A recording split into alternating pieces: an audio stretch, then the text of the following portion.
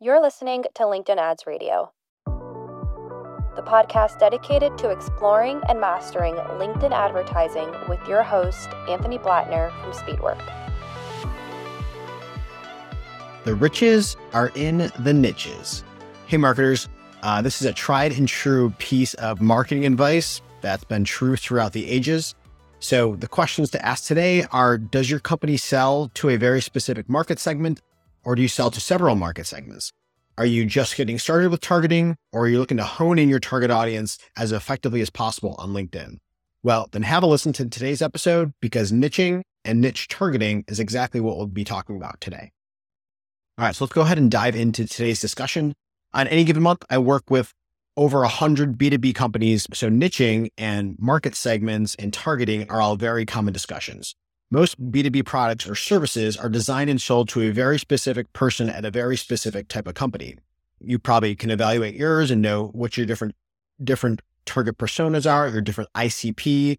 For example, you might have an e-learning platform for software engineers. You might offer a business coaching service for CEOs in the financial services industry, or you might be selling a CRM built for mortgage brokers. In all of these, it's very clear who the target audience is, but for other companies and other offerings, those might be more broadly applicable to a wide range of people and industries. For example, if you have an executive program for entrepreneurs, that's a pretty wide market segment. Maybe you offer a credit card for business owners. Again, that's a pretty wide market segment. Maybe you have an email platform that can be used by anybody with a newsletter. Then there's a lot of different options out there for that. So it's great when you have a large TAM, because then you have a lot of opportunity out there to go work with. But I always remember the quote that says, if you're marketing to everyone, then you're really marketing to no one. And when you go to sit down to write your ad copy and choose your ad visuals, you're going to have to make it pretty wide ranging and generic in a way so that it can apply to everybody. And then when you do that, you lose a lot of the power of your copy and your visuals. So the copy will be less compelling, and the visuals will be a little bit more vague and broad and less attention grabbing because of that. So big TAMs are great, but also where I see a lot of people get themselves in trouble on LinkedIn. I'll see campaigns where they just kind of pick and choose all the different job functions that fit, all the different company sizes they target, and then all the different industries. And they end up with a huge audience, and they run ads to that audience and see just very low performance metrics, and then kind of nothing coming out of that campaign. I'd say that's a very common problem that I see. So the solution to that is segmenting out your audiences and campaigns so that you can advertise directly to them. So let's start by taking a step back and considering the B2B marketing forces out there and the LinkedIn platform. So first, we know that the average B2B buying cycle is quite long, maybe 6 to 12 months on average. That's what a lot of data out there says. And we know that LinkedIn ads are expensive. So if you're trying to advertise to everyone and your marketing is less effective, causing lower engagement rates and then therefore higher ad costs, you'll be engaging less people. It'll be more expensive to engage them and take your sales cycle even longer to close. On the flip side, when I hear about large TAMs, I usually ask, what's your sweet spot? What are the 1 to 2, maybe 3 industries where you're finding the most success, where you're seeing the most sales close recently? What is working best for you guys right now? Let's start with that, and then maybe split test some other audiences on top of that. Now, the reason that we're doing this is so that we can pick and choose the couple bets we want to make. You only have so much time and ad creative that you can make or budget that you can spend. So you want to focus those efforts on the selections that you think are most likely to be successful. Also, niching is also a big business strategy decision to make. I was at a conference last week, and there was a line that somebody mentioned for choosing your target audiences and your strategy. They said, niche down and double your price. The more niche your solution is, the higher the perceived value is. And this is very true, where you could offer a marketing course out there to teach people how to do marketing. That's pretty broad and can apply to a lot of people. You might offer a B2B marketing course, and then that gets a lot more specific. Okay, you're going to learn about B2B marketing. Those people are going to be interested in that course and probably willing to pay more for it. Then finally, you might have a B2B marketing course for SaaS user retention. That solves a very specific problem out there, and people that are dealing with that are going to pay a lot of money to solve that problem, because if that's a problem that they're having in their SaaS platform, they're going to buy your course to solve it, and they'll be willing to pay a lot of money for it, all because they have the belief that it will solve their problem. So next, let's jump down to what you should be doing in your campaigns and how to approach this in terms of both niching and targeting. If you serve a wide audience, a lot of people. But as you approach your LinkedIn campaigns, it's best to choose your top verticals and maybe start by choosing the top couple that you think are going to be most successful.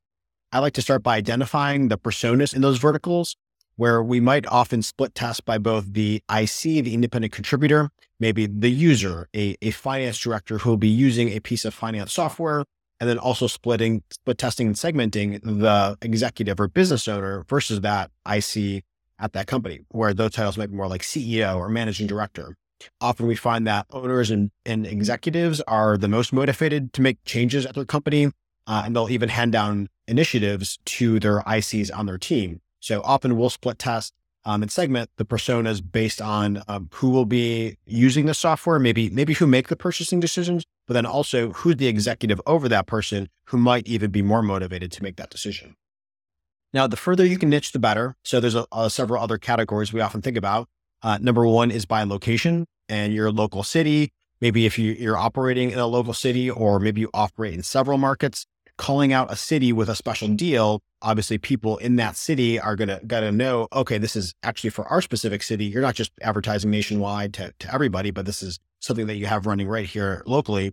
And you might use imagery of that city, maybe the skyline or something recognizable that's going to grab someone's attention, along with, of course, calling out the city name, maybe using the abbreviations and stuff like that local to them.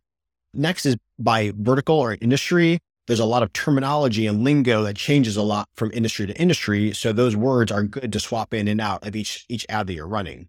And also there's a lot of visuals and icons for each industry that are going to be different as well. I'd like to choose imagery that to test both representing the person that I'm advertising to, maybe showing them in their place of work, what an average day looks like, and then also imagery that represents their target customer or the target thing that they're working on. So oftentimes you're selling things that are going to help other companies sell more. So what does their customer look like to them? If they're very focused on that in their day-to-day, that's going to grab their attention too.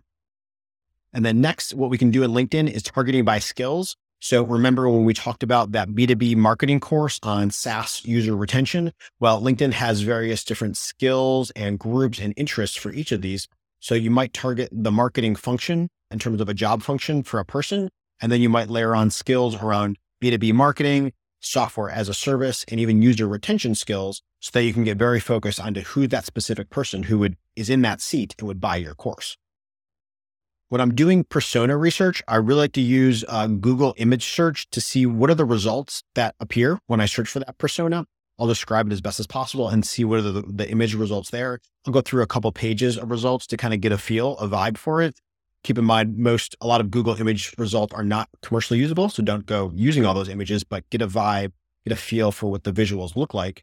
Then I'll often also head over to ChatGPT and feed in what I know about this company, a link to their website, and then have ChatGPT explain their target audiences to me.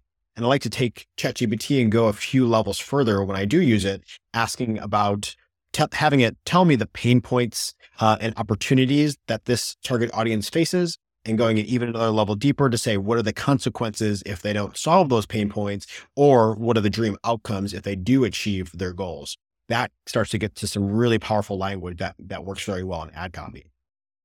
And then you can consider niching the rest of your marketing and advertising funnel past this, where you might have niched retargeting audiences. So if somebody engages with your software campaign, you can retarget them with a software ad. If somebody engages with your manufacturing campaign, you can retarget them with a manufacturing ad.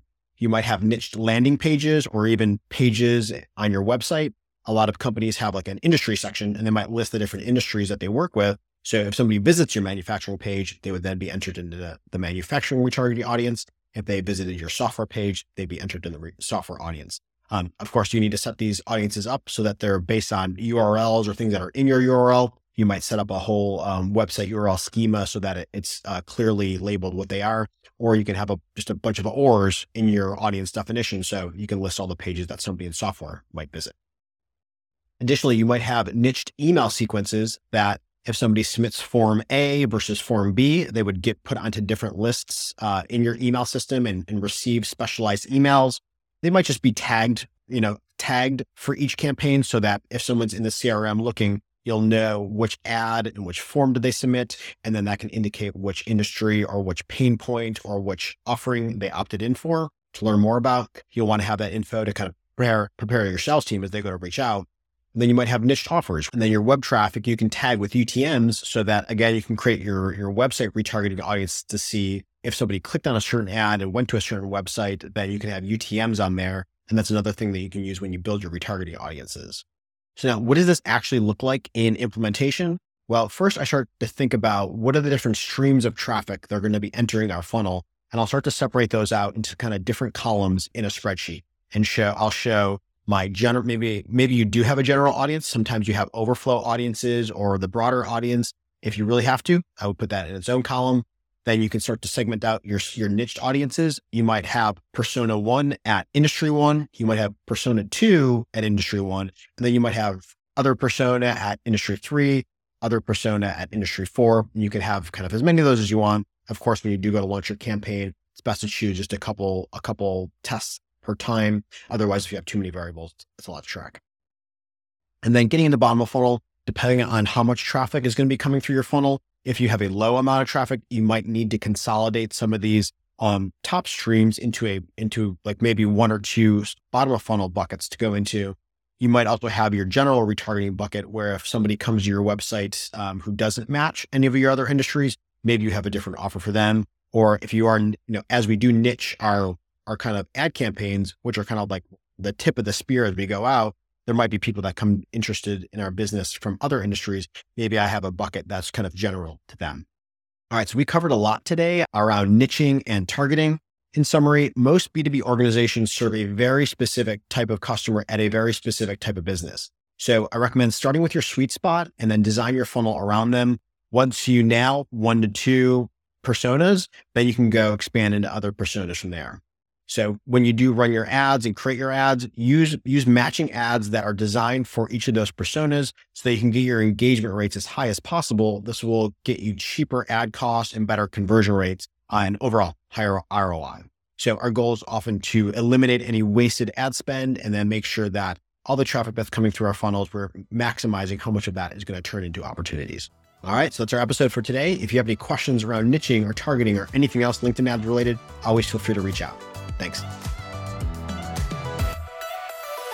Thanks for listening to LinkedIn Ads Radio. That's it for this episode. Stay tuned for more.